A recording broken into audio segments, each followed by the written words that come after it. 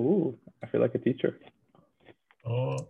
Let's see if I can make you. I can make you bigger, actually. Wow, this is so interesting. So you have complete control. Uh, I never actually played around with all the settings on Zoom. I saw a new one. They're adding a lot to this thing. Like they're actually making Zoom a very comprehensive platform, dude. mm-hmm. I'm actually quite excited to see what happens. Isn't it so insane? Imagine yourself being a CEO of Zoom, and like you're like chugging along, like like you're a good platform, but like not many people are using you, and then fucking coronavirus hits, and you're Yeah. like the top used platform on the planet. Yeah. Yeah, dude. I couldn't even imagine. That's complete luck.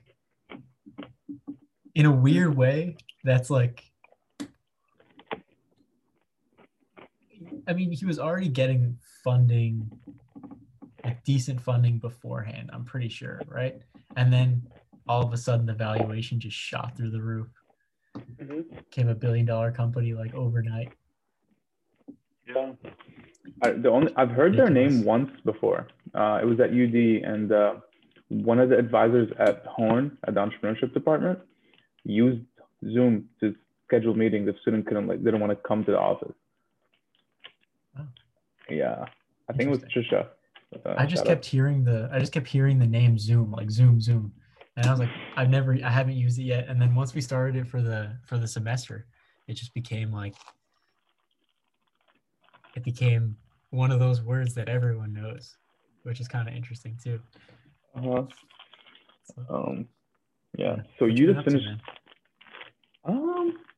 Honestly, I've been kind of busy because when I try to do something in my life, I like go like all in, and I decided to like pursue this creative endeavor, and I've been like literally all in on it for the past 2 weeks. Like last week mostly, but last 2 weeks I've been thinking about it a lot. What about you?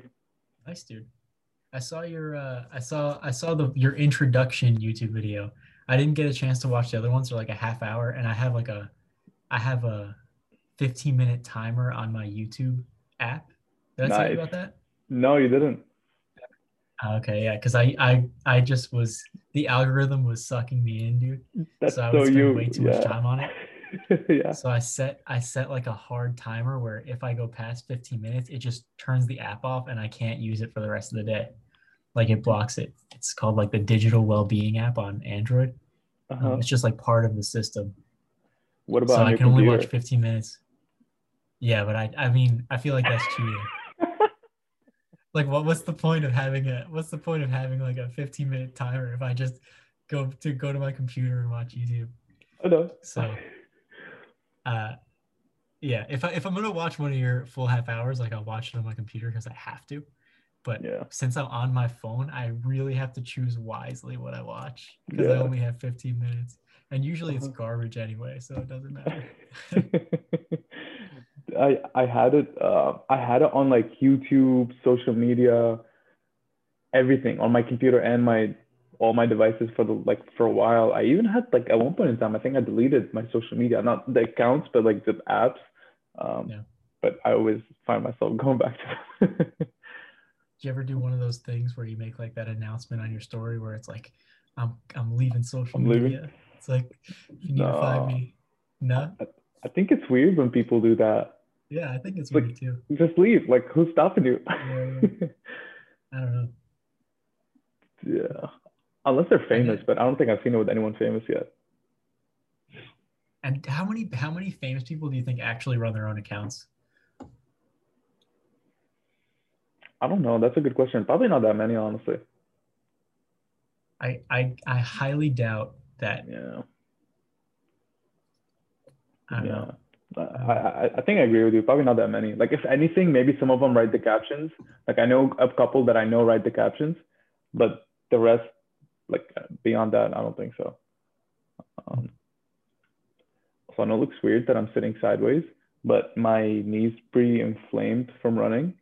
So I have like an ice pack on it, and it's like elevated on the desk. Yeah. Uh, Do you have a goal distance? uh, Man, you're bringing a tear to my eye right now.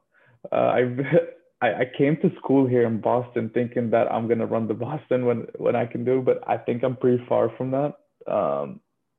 And especially with everything else going on in my life. So right now, no, I really wanted to run the marathon. As you know, did I tell you that I tried to run it once and I failed I miserably? remember you said you tried, and then while you were training, you got injured.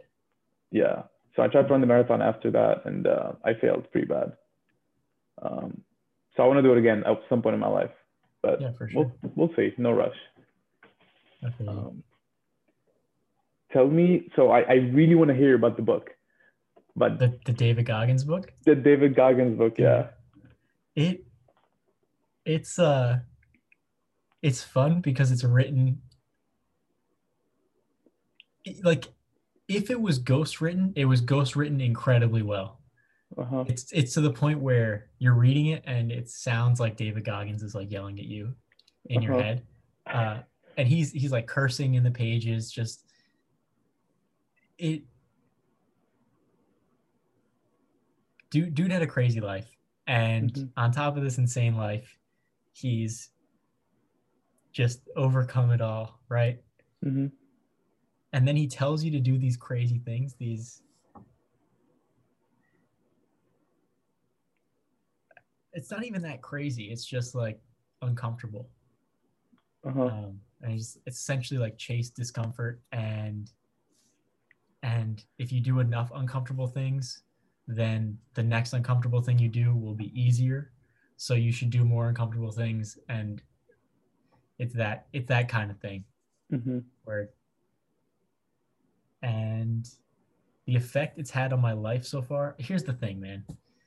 When I when I get these books, they hit me hard for like a week, you know? And I'm like, Mm-hmm. damn, it's like I am in this. Like this guy's a genius. I'm going 100% into it. And then after a week, it starts to like taper off, right? So Mm-hmm. I'm really, really motivated the first week, maybe week and a half. And then only the main lessons stick, right? It's not like I'm following it to a T like I do after I've read it for that first week. Mm-hmm.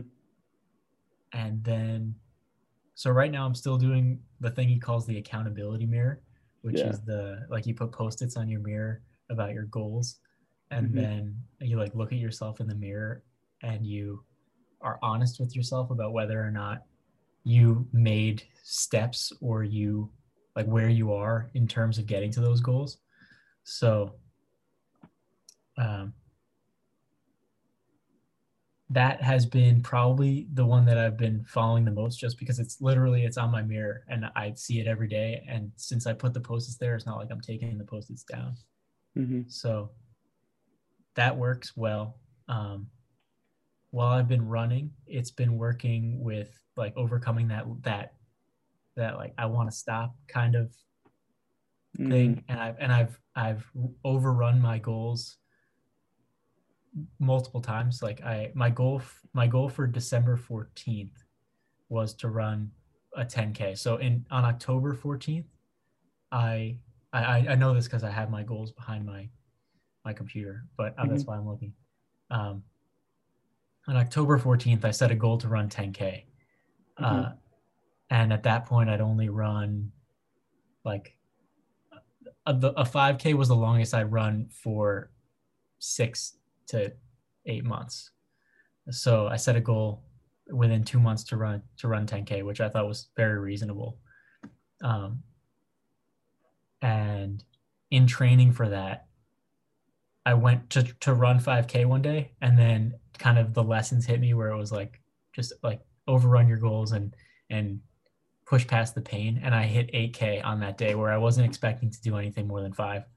And Mm-hmm. then Friday, my plan was to run 8K, and I ran almost 11.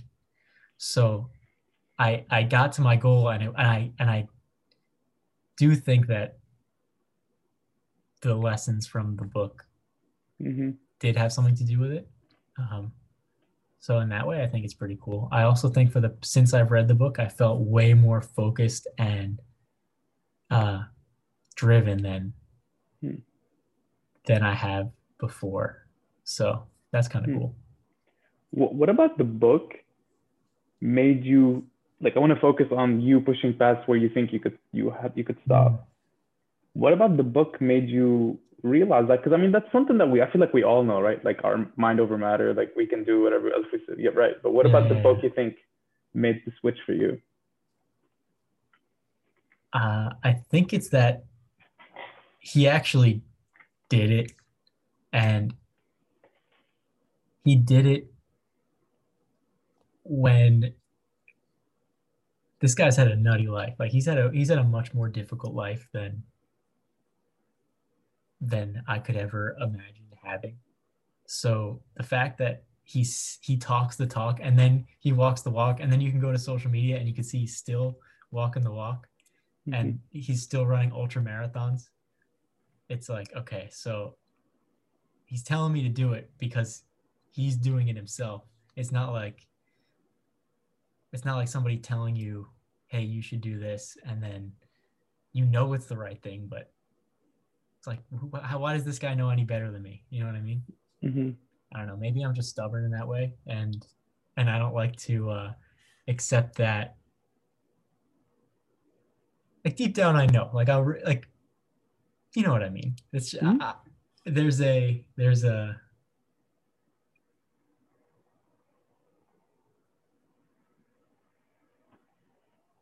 maybe it's an ego thing. Honestly, maybe it is. Just like I could figure it out myself, and when I figure it out myself, it'll be better than the way that this person figured it out. And I've been better with that recently over like the past year or more. Just Mm-hmm. like accepting, just like bringing down my ego and just like bringing myself to a place of I don't know anything and that's okay and I should learn from other people and learn from my mistakes and that kind of stuff. Mm-hmm. So I think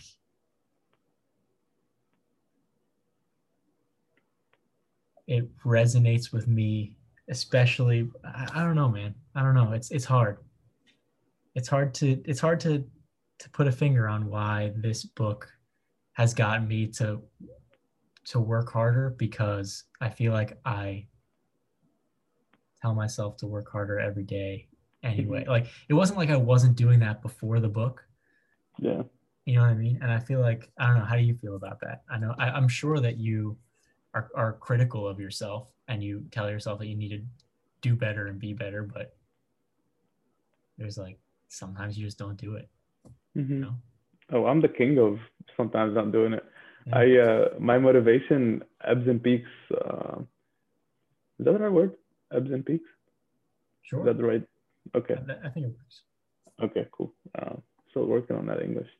Um, yeah, it's really really bad for me though. I think I'm really emotional when I work. So when I'm really motivated, I work extremely hard. Like I think tonight I'm planning on not sleeping because I feel really motivated to catch up on all my work. Now we'll see if I'll end up doing that, but that's not healthy, right? Like long term, I shouldn't be doing this. Um, but I think so. So what I'm thinking about the book, because I've had the same experience. I haven't read that book, obviously, but I remember reading Think and Grow Rich. You ever read that book? No.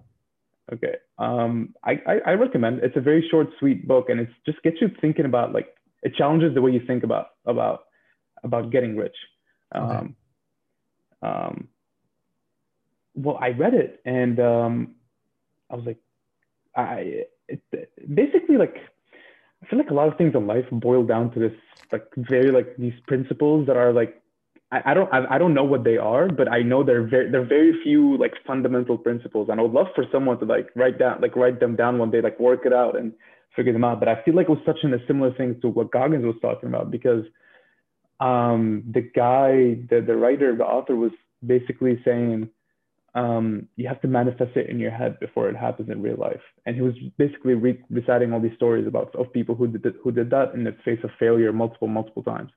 Um, uh, like Edison, right? Like so many failed experiments to like get the light bulb, like 1,000, I think, whatever the story is, to get the light bulb. Um, well, yeah. After I read that book, I read it. I wanted to read it again. So I'm like, I'm so motivated. I want to learn as much as I can from this book. I read like one chapter and then I stopped. So immediately after reading one chapter, my motivation was already down than what I had thought when I finished the book. Which I guess this might be the same thing that you just mentioned. Like you feel really motivated after finishing the book. You get like a juice of motivation. Yeah. But then what's left is, I think what's left is habits. That's Right? interesting. Like Yeah. what habits are you falling back on? Now, Yeah. the thing is, it sounds like you've been working on this habit with the accountability mirror, for example, Yeah. right? Which is, so the longer you do it, the longer it stick with you. Yeah. And then with you running more, I bet you're gonna hit a time where you're gonna forget that you tell yourself to run, that you can do more, Yeah. and then you're not gonna run more for an entire week, for example.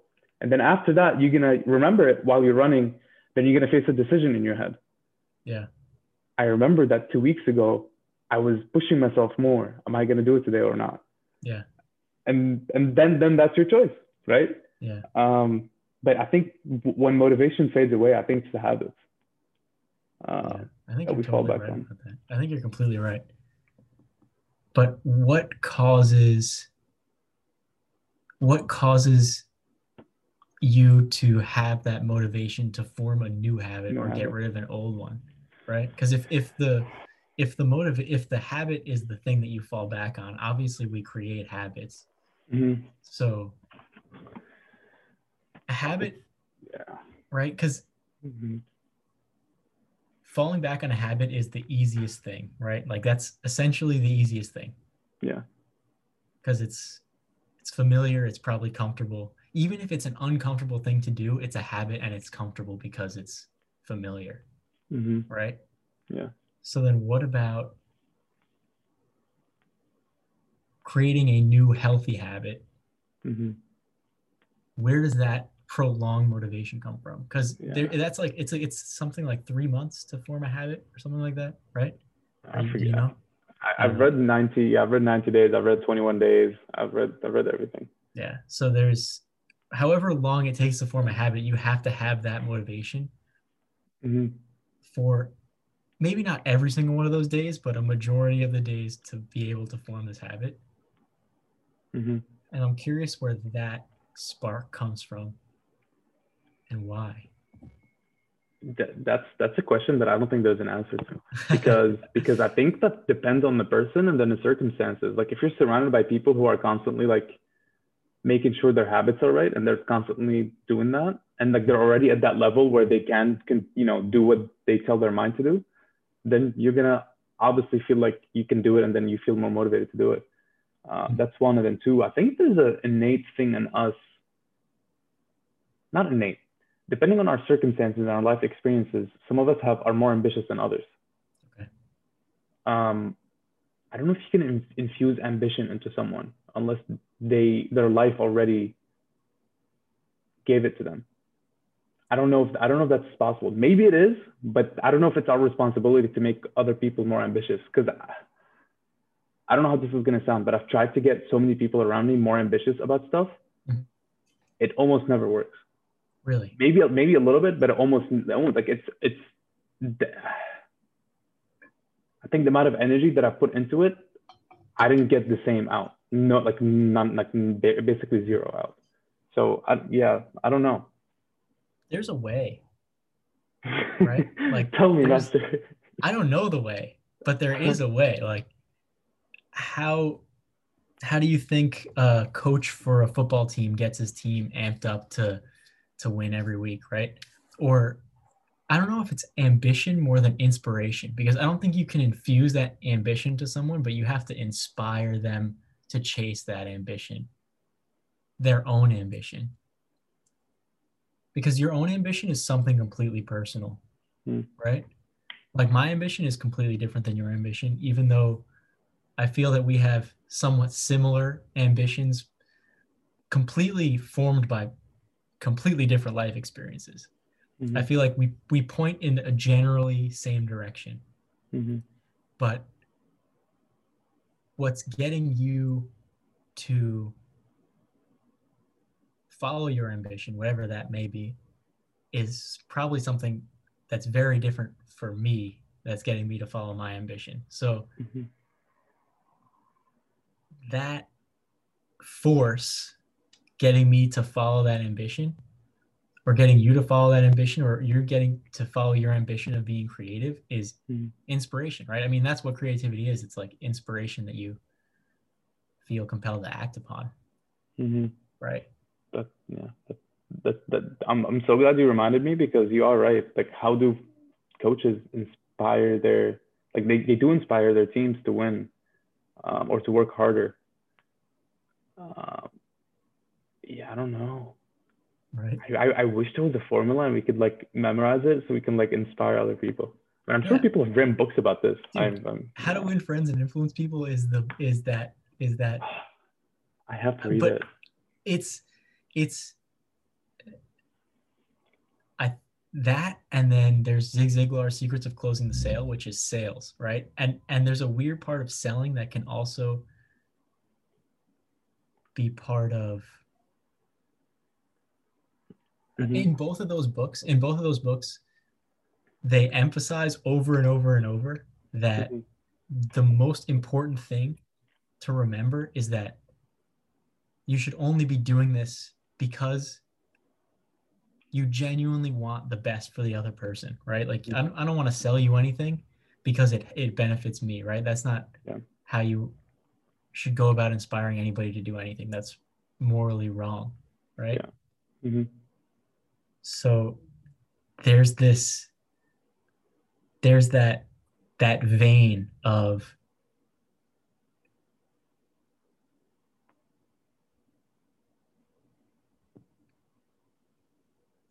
doing it because it's the right thing for the other person. Like, if that is what brings somebody else to success, then it should be easy to inspire them, right? Because it's helping them get exactly what they want. But to do that, you need to find out what they want, and then you also need to find out how to convey that you can help them get what they want, or the path to be able to get what they want. And so I think that's the hard part. You have to listen really well. Yeah, that's dynamite, dude, right there. Because we were just practicing like interviewing patients. Yeah. And we like hit upon like motivational interviewing. How do you get patients to like change behavior?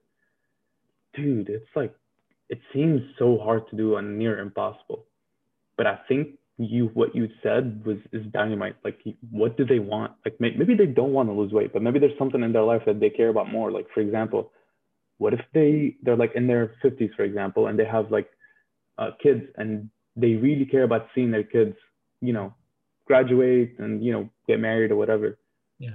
But they don't care about themselves and them losing the weight. Well, if you can listen to them and figure out what they want to do in their life and figure out that their kids matter so much to them, you can tell them, like, hey, maybe if you don't take good care of yourself, you might not be there for your kids' graduation or wedding. And that works for some people, right? Like, that definitely works for some people. But then there are lots of people, like, think about all the people that smoke cigarettes.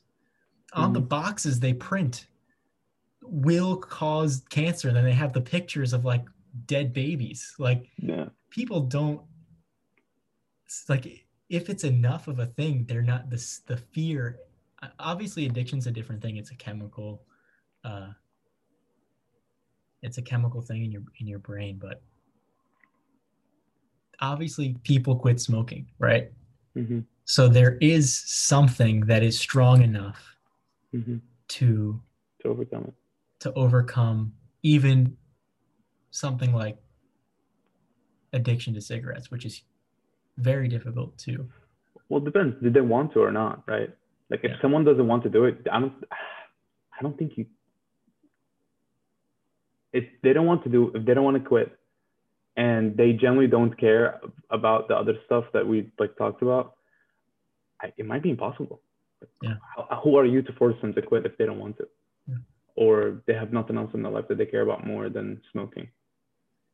Do So obviously you have to take, at the end of medical school, you have to take a Hippocratic oath, right? Yeah, And is it your obligation to convince someone to stop smoking? that's a good question. Let me look it up. Let me look up what the oath actually says. I Yeah, think we write our own oath actually as a class, and I think it was really already written. Yeah, I think it might have been. I think it was already written, to be honest. interesting. That's bad. I'm really sorry for all the Harvard kids listening to this. No, but I feel that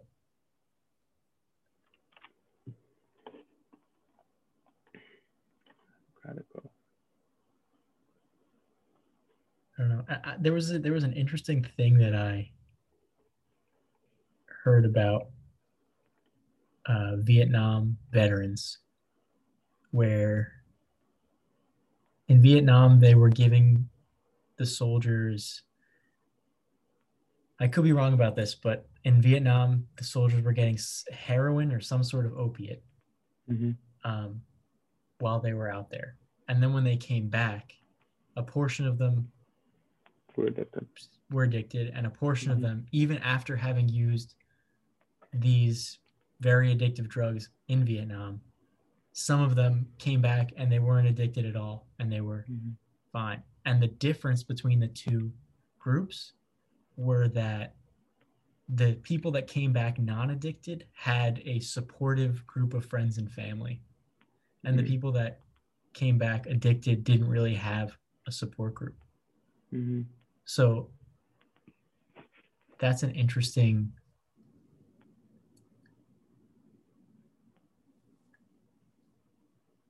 insight into like heroin addiction, that Mm-hmm. it's, could it be replacing, could it be replacing that human connection of Fulfillment. family and friends? Yeah. Yeah, I agree. I think, dude, I really genuinely think a lot of people, including me, and I've been thinking about this a lot. The most important thing in everyone's life is a human connection. Like, we crave human connection like crazy, but some of us crave it in different ways. Like, for example, like, why would someone want to be really successful and have, for example, let's take a stereotypical example. Someone wants to be really successful and have a lot of money. Why would they ever want that? Why? I mean, maybe it's some people, like, I think let's take the average person and they want that, right? Like maybe Jeff Mhm. Bezos, like a genius, like maybe Yeah. his story is a little different. Yeah. But for an average person to want to make a lot of money, why? Probably because they subconsciously think that's going to bring them some kind of human connection. And in the form that more people, like either like a superficial way, like more people will like them, like they'll get more attention, or someone will love them more, like a family member who like would think highly of them if they achieved it. I know that's my situation, the second one. Like maybe not now, but I think the reason why I started to want to work harder because I felt like the harder I worked, sorry parents, the harder that I worked, the more I was loved. Like Yeah. it's very very bad, but yeah, going back, I generally think human connection might be the secret potion, man. Interesting. Interesting. What do you think about people that just want power? Is that where's the human connection aspect of power?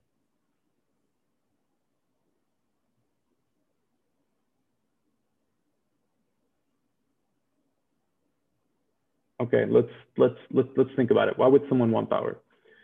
It was probably had something to do with their childhood, right? Now the way they were growing up. I don't know. I don't know. If we had to extract, if we didn't have to start at the beginning, okay. So let's assume someone has power. I think there are two options, right? You Mm-hmm. have power because you want to directly benefit yourself, or you have power because you want to help other people, right? You have two options. Mm-hmm. Um, if you choose to be selfish with your power, then can it be inferred that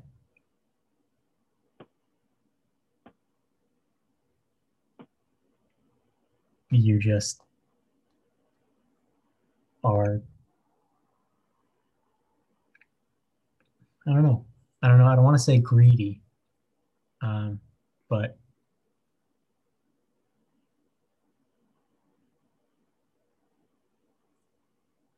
you could be hedonistic and just want to enjoy the pleasures of life, right? Which I think is fair as long as you're not hurting anybody else. I don't know if everybody has, I personally believe everybody has an obligation to do their best to help the most people they can throughout their lives. And obviously, that's my personal belief. I don't know if that's right or that's wrong. I'm happy to be challenged on that. But let's say you just want things, and those things make you happy, and they give you a full, accomplished life, the top of Maslow's hierarchy. You have reached that ultimate satisfaction because you have power and are able to acquire whatever you want in that moment. And assuming you don't hurt anybody, right? Is that wrong? Where's the, and if you want to be a hermit, right? Just acquiring things like a dragon in a cave, just like hoarding the gold. Yes. Though I don't think it's wrong. I don't know how to define right and wrong in this case, but I will say, let's take an example of a kid growing up having everything they want. So it's a kid that basically, like the example you're saying, but they already have it. Yeah. Don't we know from anecdotal evidence that someone growing up with everything they want,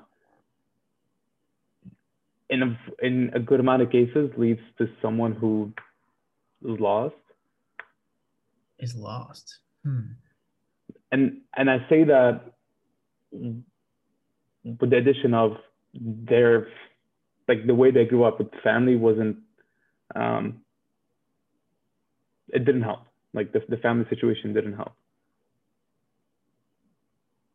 I think that would be very subjective on a family by family basis, because I'm sure that there are some really successful parents who have provided their children with everything that they want and still raised them very well. So I don't know.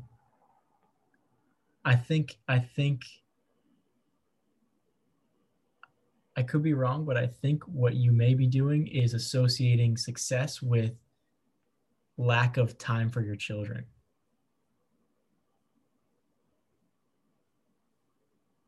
Because I think if you spend sufficient amounts of time with your children, however you are able to do that, not even just time, and you spend the time necessary to properly raise a child. I don't know if a material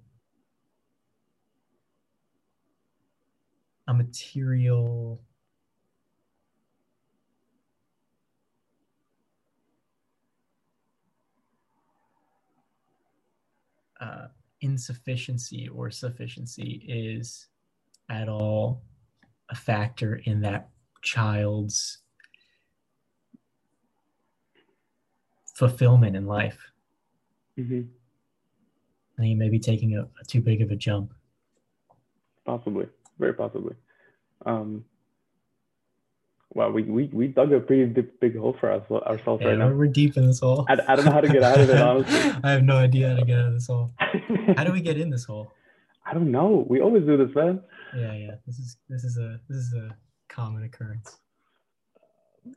So we started with Oh no. Yeah, I know. I've done a race back, and it's like Yeah, yeah, impossible. yeah. Also, what is that light down there on the left? It's so this is like a Christmas thing, and then that's like a automatic switch for it to turn on and off. My dad, my dad goes insane with the house for Christmas. Yeah, It's visible from space. Yeah. you got. So your house is that house in the neighborhood? Oh, it's absolutely that house in the neighborhood. It's absolutely that house. But Uh, yeah. So are you excited for these holidays, or are you indifferent about them? Christmas is awesome. It's a family thing, you know. It'll be interesting this year. Usually, Mm-hmm. we like our house is the house where everybody comes over, and obviously that won't be happening this year. Mm-hmm. So it'll be interesting. Um, my mom's birthday's on New Year's Eve, and so we always have like a massive party on New Year's Eve Mm-hmm. uh, to celebrate her birthday at the house. So I that think won't it, be happening either. What do you say? I think you told me last year It's about your possible. mom's birthday. Yeah, no, you told me. I remember. Yeah. Yeah. So who knows, man? It'll be Mhm. interesting.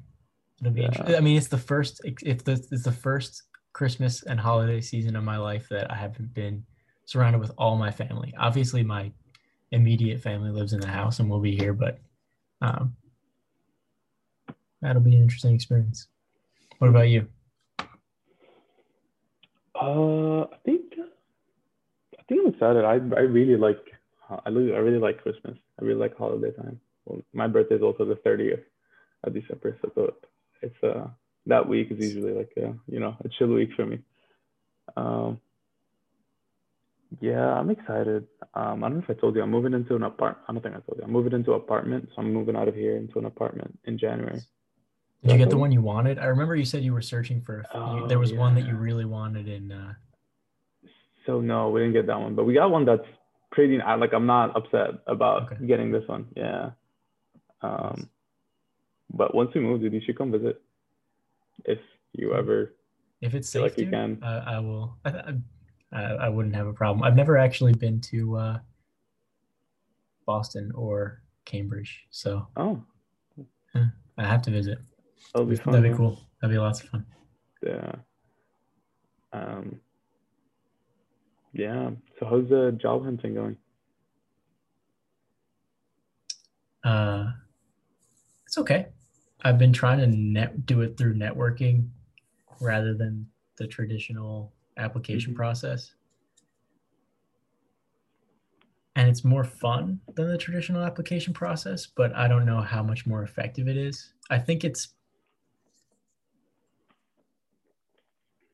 I guess only time will tell how effective it is. I think I will get a job regardless. I don't think I'm worried about that. But that's the weird part about this test is that there's like no control and it's just once you have a job, you have a job. You know what I mean? It's not like I'm going to get it one way and then be like, okay, I got it this way. Let me try the other way. Which way worked better? I'll never be able to know the answer to that question. Uh, So, you know what I mean? yeah. It's going and I don't know Well, how well it's going. I don't have a job yet. So I guess not very well. no, you can't say not very well. It's still going. But What's the why can't measure of you? success? Because it's not like there's any progression. You either have a job or you don't. It's like a 0 or a 1. So I But there's don't. no deadline though. There's no deadline, right? Yeah. I mean, next June. Yeah, I guess there is a deadline, but Yeah. um, wait, why don't you do both at the same time? What's stopping you from applying traditionally and then also using your network to find jobs? Time and laziness. Mm. Um, If Goggins was here. yeah. Yeah. There's so many. The thing is, like, there's so many things you're trying to apply that to. And then how many can you apply that to in your life before you burn out? And then, Yeah. dude, I gotta just totally off topic, but something Yeah. at the end of Goggins' book, you know, all the things he runs ultras, he's done Hmm. ridiculous things, right? In the end of the book, he's talking about how there's he has like extreme pain all over his body. He thinks he's gonna have to quit running forever. Every time he tries to run a mile, his heart rate goes crazy and he feels like he's gonna pass out or whatever, right? Mhm. And he feels like he's gonna have to give it up forever. And he's laying in bed one day and he's thinking about having to give up his life of his career of athletics because his body is like shutting down. And he thinks that maybe there's only like a certain amount of miles a human can run in their life, and he's reached that limit, right? And he's feeling like these knots, these like big bulges in the back of his head and like on his hips or whatever, and he keeps going to doctors to see like if they're problematic, and they just say it's nothing, right? And he just goes, well, then I thought back to this like training I had where this guy was teaching us how to stretch. And then I thought to myself, I never really stretched. Maybe I should do stretching. And this man did all the things that he's ever done, and he never stretched. Wow. Never stretched. I was like, dude, now you're rubbing it in our face. You never stretched? He was like, yeah, I never stretched. What is that? When was this? Does he say? I don't know. It was like after he, I don't know, maybe it was a few years before he published the book, or maybe, honestly, I'm not sure, but it was, I can find it. That's okay. That's okay. That's okay. That's so interesting because I think he stretches a good amount now. I didn't know he didn't stretch before. Yeah, I mean, he stretched and then he got faster and he got better at running, obviously. Yeah. Wow. But everything he did without stretching, dude. How do you write a whole book about how badass you are, and then I find the most badass thing is that he didn't stretch through the whole thing? Yeah. That's the most badass thing to me. Is the whole thing he says all these crazy things, and he's like, yeah, I ran 135 miles, didn't even stretch. Get out of here. Well, that shows. Yeah, that's kind of it's almost like I almost want to be like he's not normal, right? And I'm different.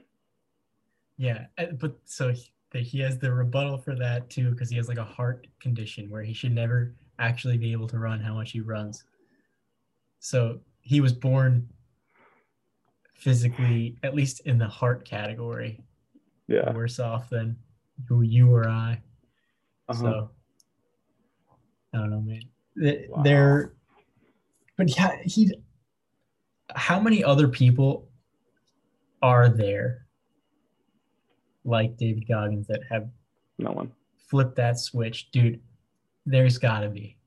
I think maybe, but in a different way. Like maybe you're right. I think he does it with fitness, but there are people who do it with like other stuff. Like work, for example. There's a lot of workaholics who just work all day, all night. Oh yeah. I know Elon Musk is just on it all the time. Yeah. Doesn't. Yeah. I was having a conversation with my buddy recently about him. He doesn't like him. Why? He thinks he's an irresponsible CEO, and that what's it called? That the value behind Tesla and stuff is just speculation for now. Like their business model is not solid. I don't know enough about Tesla to say anything about that. I don't know where the valuation comes from. So I don't know, but they just recently got added to the S&P 500. I could be wrong. Is that? I don't know. Oh, okay. I have stocks, but I don't follow the stock market. Yeah. But yeah.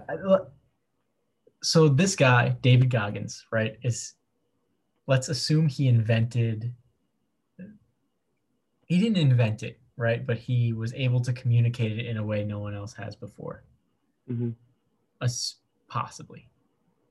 Right? There might have been somebody who has been able to communicate this message as well as David Goggins has.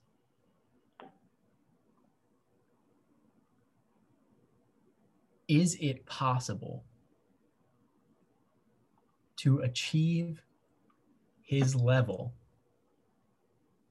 secondhand. What do you mean secondhand? So he started it, right? He's the first guy. Yeah. You are his apprentice. Yeah. How feasible do you think it is to be able to reach his level without being in his head, without being him, and only understanding his teachings? While he's there next to you, like he's coaching you through it, or is it just you reading the book and like, okay, let me do what he's doing? Just in general. So even if you're reading the book, doing what he's doing, I think reading the book, I think it's very difficult, right? Reading the book, just reading the words, I think it is extremely difficult to get to the level of David Goggins. You really have to commit, right? And of course, that's the whole thing. That's anything, right? You have to choose to commit 100%. But if you were there next to David Goggins, he's your sensei, right? You've now acquired David Goggins as a sensei.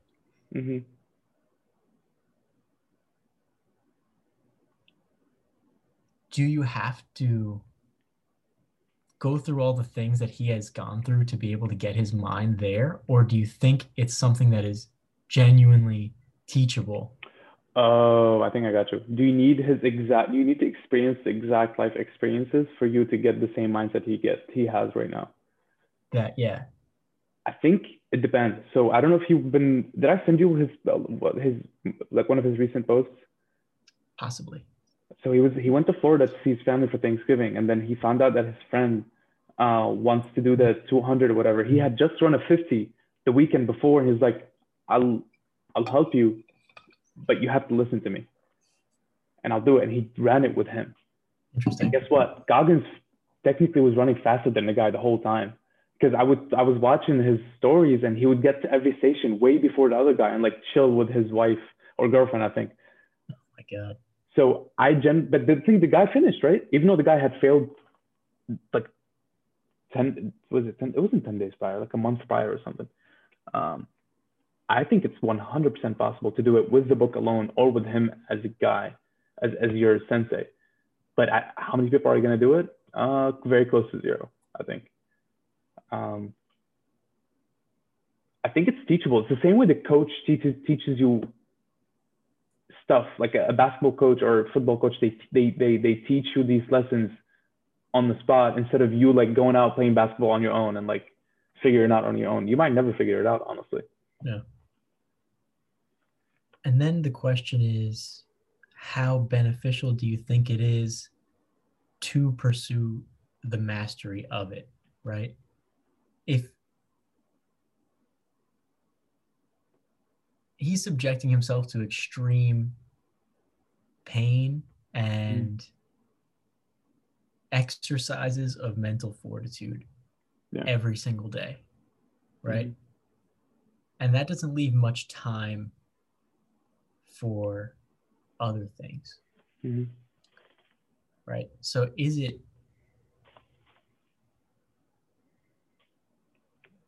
Probably not.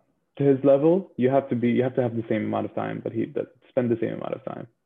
Same way, Elon Musk says this too. To be able to succeed, you have to be able to put in the time. Like if you work 80 hours a week, you're gonna get twice as quick to the same place as someone gets to putting in 40 hours a week. Yeah. But only if you're doing quality work in those 80 hours. Yeah. Hopefully you're not just messing around. Yeah, but that is hard. Yes. That's the hard part.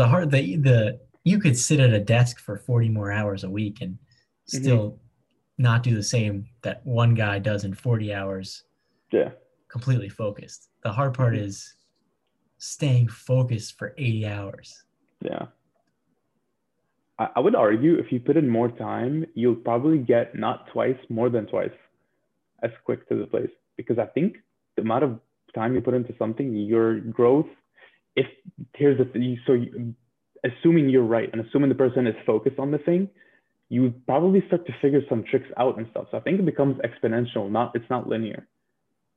So if you're trying to grow, let's say a company, it doesn't really grow linear, right? Like it doesn't. You start off like I mean, some might do, but like, you know what I mean? Like, you don't expect the company to start off and then start hitting $10, 100,000, 10,000, 100,000, a million. That doesn't happen, right? Yeah.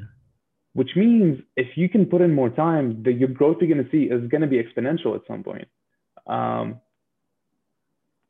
so I don't know why I said this, but I think this is something I just learned right now. Like, the more time you put in something, it's not linear. Okay. How much luck do you think is involved in exponential growth I think in zero. life? Really? Zero. Not zero. Okay, not zero. That's bad because I always consider myself very blessed. I think you have to be prepared though. Absolutely. You have to be so prepared. And I think everyone gets opportunities. Maybe not. Maybe not everyone. I don't know. I don't know. That's a tough question. Do you think everyone gets opportunities in life? Probably not. Like, some people are way more privileged than others, Yeah, for sure. absolutely. I think there are,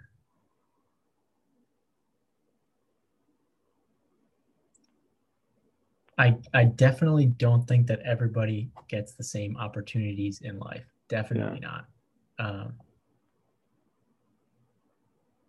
Then I guess yeah. There's luck, man. I mean, yeah. I mean, obviously, you're born wherever you're born, and if you're Yeah. born into a well off into a well off family, like you're incredibly lucky already. But I'm talking about that exponential growth in, so let's say when you're studying or you're researching something, right? Mhm. And you find that one thing that makes it click for you, right? So you're at this, you're studying, and the time that you're taking to study is, it's getting you more knowledge, and maybe you're learning a little bit, and then you hit that thing that clicks, and then boom, it's like immediate growth. Is finding that thing lucky, or is that because you have put in the work and you're prepared to accept that thing? Or is it a little bit of both?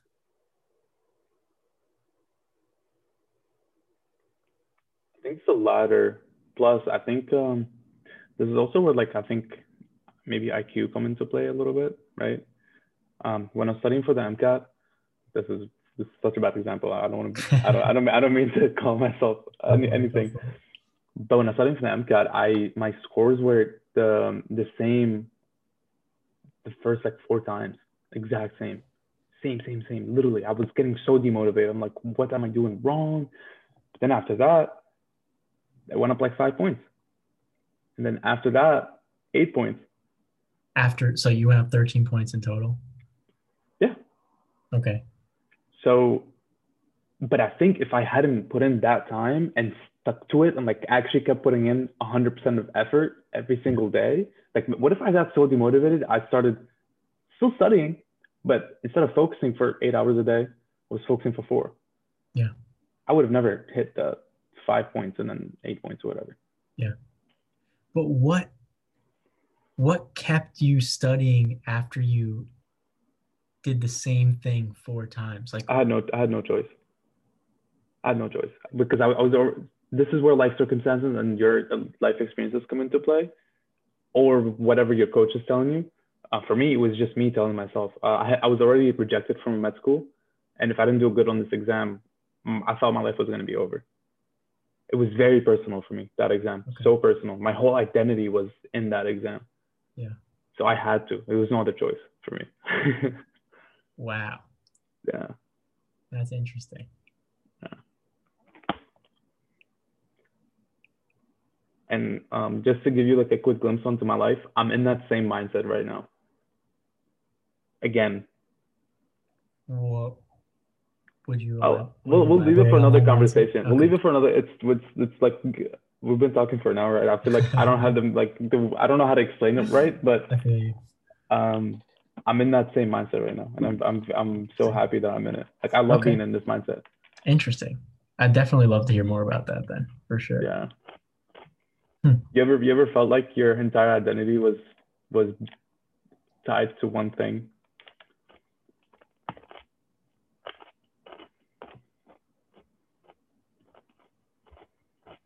Yes. Um, but I don't know, like it's internal. Like I don't tie my identity to anything that is uncontrollable. Um, and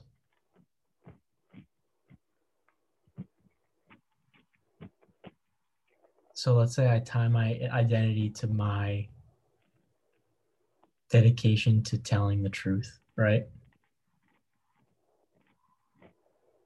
Which I think I do. Um, I do my absolute best at it, um, that I can, and I know it's not perfection, right? But I definitely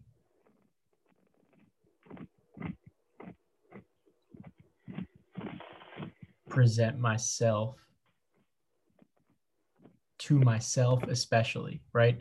I mean, I feel like one of the biggest things is how you see yourself and how you talk to yourself, because you can really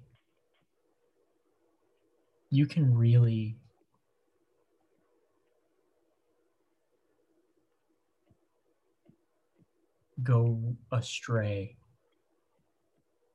lying to yourself, and you can lie to yourself really well. Like you can do it really, really well. Oh well, yeah. And I catch myself doing it I would argue still. we can lie to ourselves better than anyone else can lie to us Oh, absolutely. because You we know know yourself better. exactly our weaknesses. Yeah. Absolutely. No one can. That is that Richard Feynman. I think he has a quote about it. He's a physicist. Yeah, I read his book. Yeah, yeah. He said something. I don't want to botch the quote, but essentially saying the one trick is to not lie to yourself. Mm-hmm. Um, and that that I feel is what I am hinging my entire existence on right now.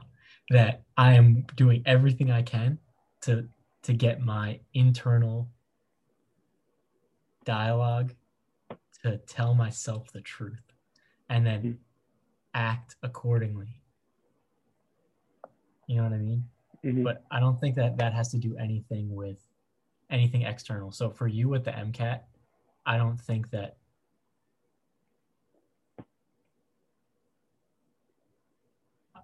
I don't think I'm a very anxious person at all, and lots of people have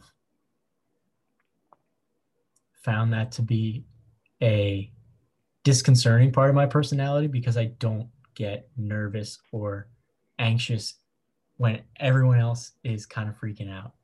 And Mm-hmm. I kind of even go to a state of whatever, right? So like my state isn't okay, let's freak out all together. It's more like, well, we might all die, so I might as well just Yeah. allow it to happen. You know what I mean? Uh-huh. And so I can't identify with your Mm-hmm. identity on the MCAT thing at all. It's very difficult for me to understand it. When you're but you do feel something towards you telling yourself the truth. What if you caught yourself lying to yourself about something? Does that make you feel any type of way or not? It's just like you notice it and like, okay, I gotta change this.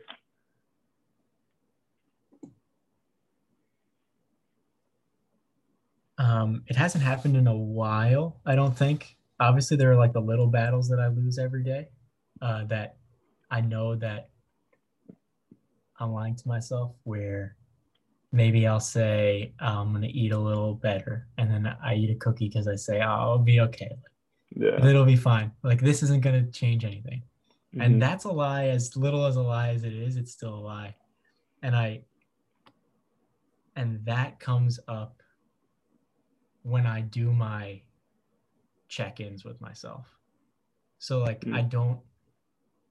I every Sunday I do like a weekly review of, like, I write down what mistakes I made, I write down what things I did well and how I can do better, and then I write down the lessons I've learned, and that's kind of like a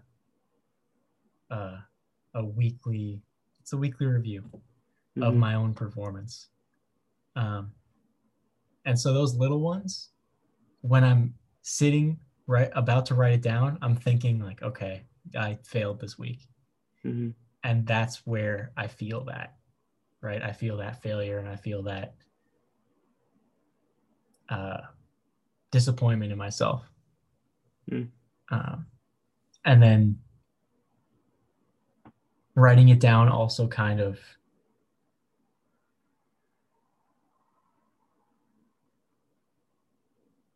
it's disappointment in myself, but at the same time, it's motivation and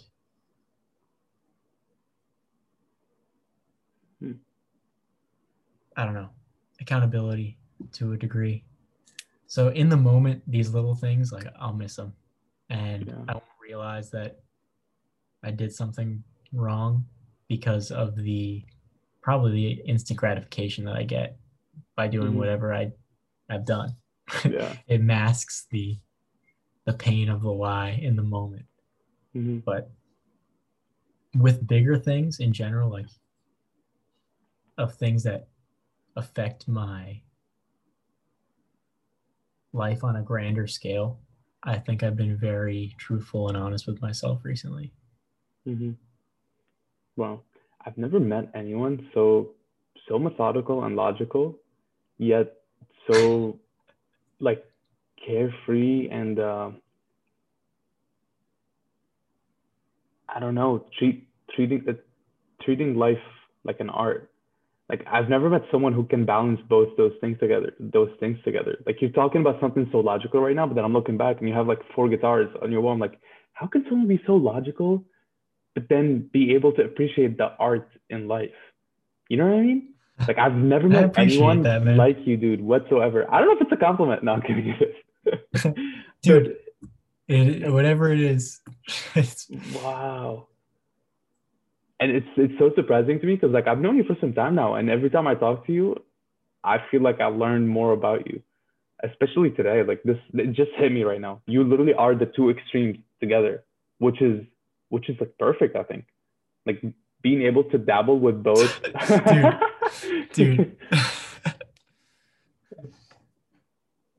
Yeah, like being able to contend with the with contradictions, and not only contend with them, but embody both of them, like both sides of the contradiction, like logic and art, or logic and what's the opposite of logic? Chaos. I guess. I mean, you love to dance, right? You invited me to a Zoom rave one time. Oh yeah, I did. I won. And I did, I won that rave actually. And I chickened out of it. I didn't go because I chickened. I'm like, I don't want to dance on Zoom. Yet you went and you won the dance thing. Like which philosopher does that? Right? No one. But yet you can do both of them together, which is so interesting, man. Dude, I wouldn't call myself a philosopher. I don't know about that. No, I mean, dude, it's whoever listens to our I mean, me and you are having like a normal conversation, but whoever is listening to this is gonna be like, "What?" Yeah, this is just we. This is just the only thing we ever talk about. I feel like we end up in this philosophy hole. Today was also weird. We've never hit that wall like deep of a hole before. Yeah, we got so deep that it just wasn't even worth it in that vein. That's definitely new. Yeah, but I'm gonna respect your time and call it a night. Let me ask you a last question before I wrap it up. If I think I know the answer to this, but I just want to hear it from you. If I catch you on a random day and I ask you what's on your mind, what's usually running on your mind when you like going through life?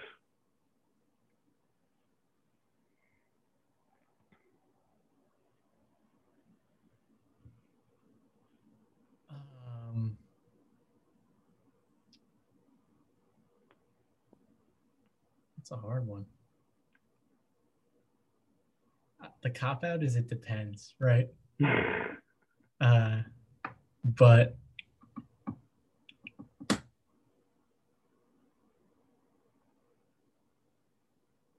probably some version of damn, now I gotta do this. like like either that or 10 years into the future thinking about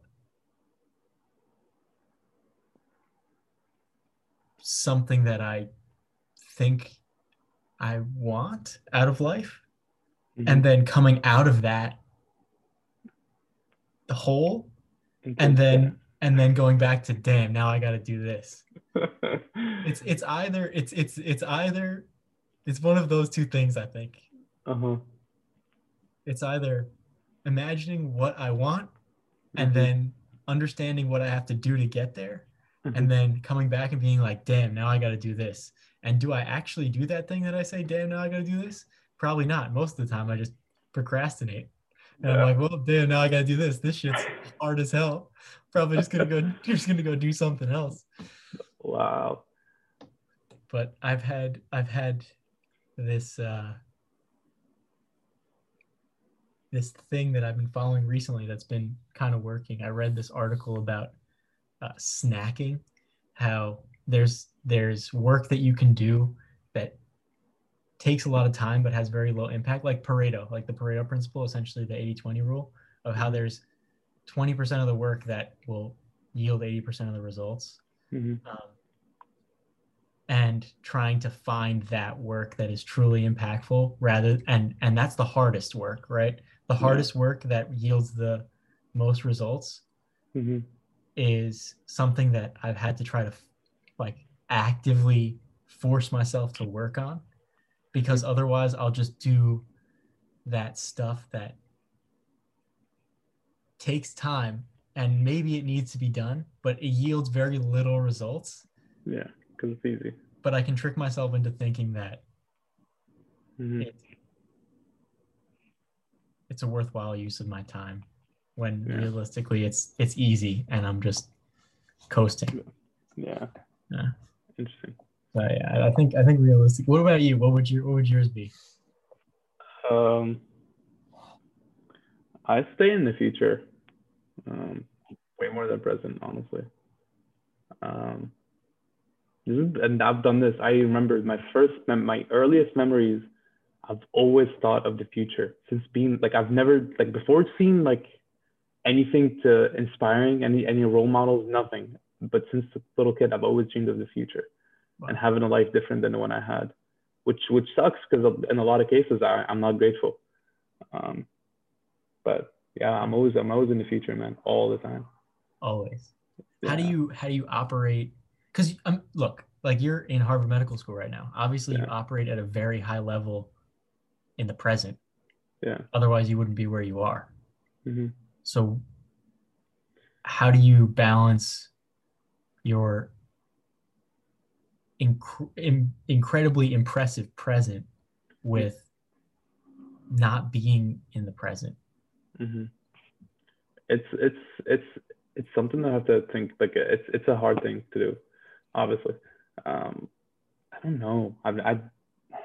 Are you on autopilot, or like? No. I don't understand how you could be in the future. Like, because when I'm in the future, I'm coasting.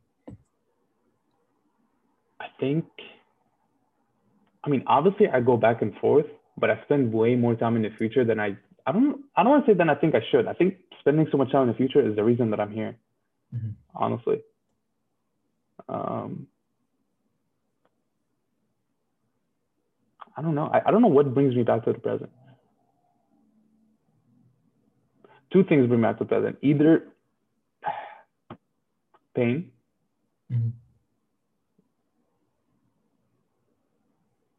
or good feelings. So that the two extremes, right? So either I'm in so much discomfort, I have to be in the present, like so much in the present that to forget the pain. Like if I'm taking a freezing cold shower, or if I'm like running or whatever, like I'm in the present. Or a good feeling. So recently I've been trying to find things that I love to do. Like generally my soul craves these things to do. And as I'm finding them with this creative process, I've found that I'm spending. I don't. This is still like these thoughts are so experimental, but I think that's also working out in the way that like, okay, I'm dreaming in the future, but then I'm also doing something that I love, so it's bringing me back to the present. Okay. Yeah, I'll get back to you on that though. I don't know. So fresh in my head right now. Yeah, dude, that's a hard one.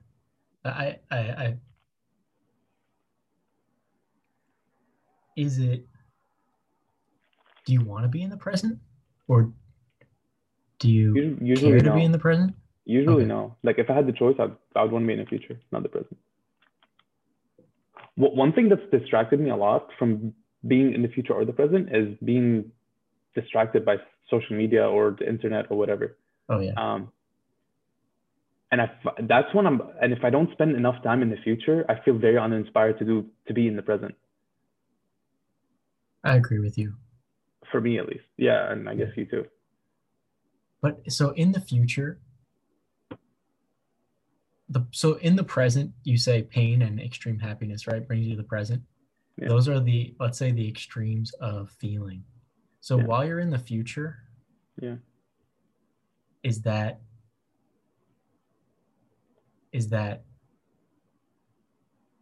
to me, that's a duller area of feeling. Like I will never feel, no matter what I dream of, even if I'm dreaming of being with the most incredible woman in the world, with a family and my perfect house, I will never experience that feeling like I can if I was experiencing it in my present. It's the opposite for me. What? Really? It's the exact opposite. Whoa. I'll always, like you speaking about that, put images in my head, and I felt good. You made me feel warm. Like you made me feel warm and fuzzy. And that feeling is more than you think you would feel if you were actually there.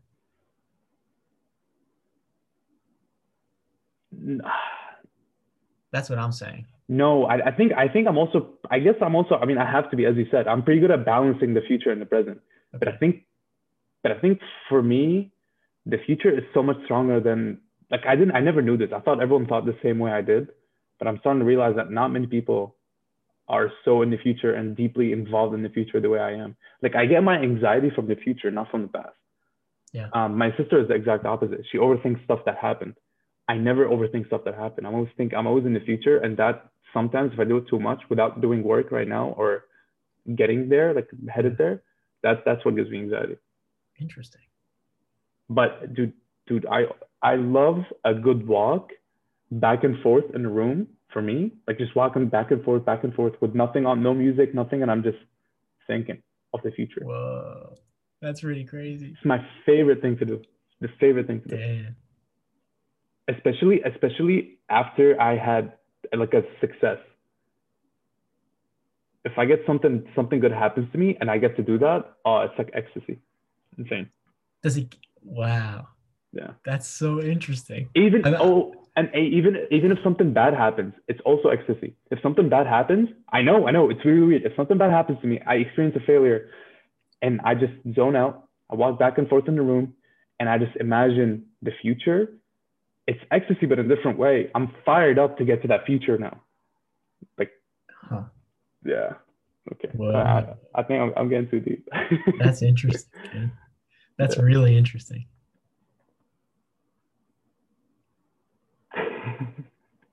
I hope no one stayed this long. I don't think anyone's gonna stay this long. After we hit that roadblock in the middle, they're like, "Fuck this." Yeah. Yeah. All right. Let me end this right now. All right. Sounds good. Good talk, man.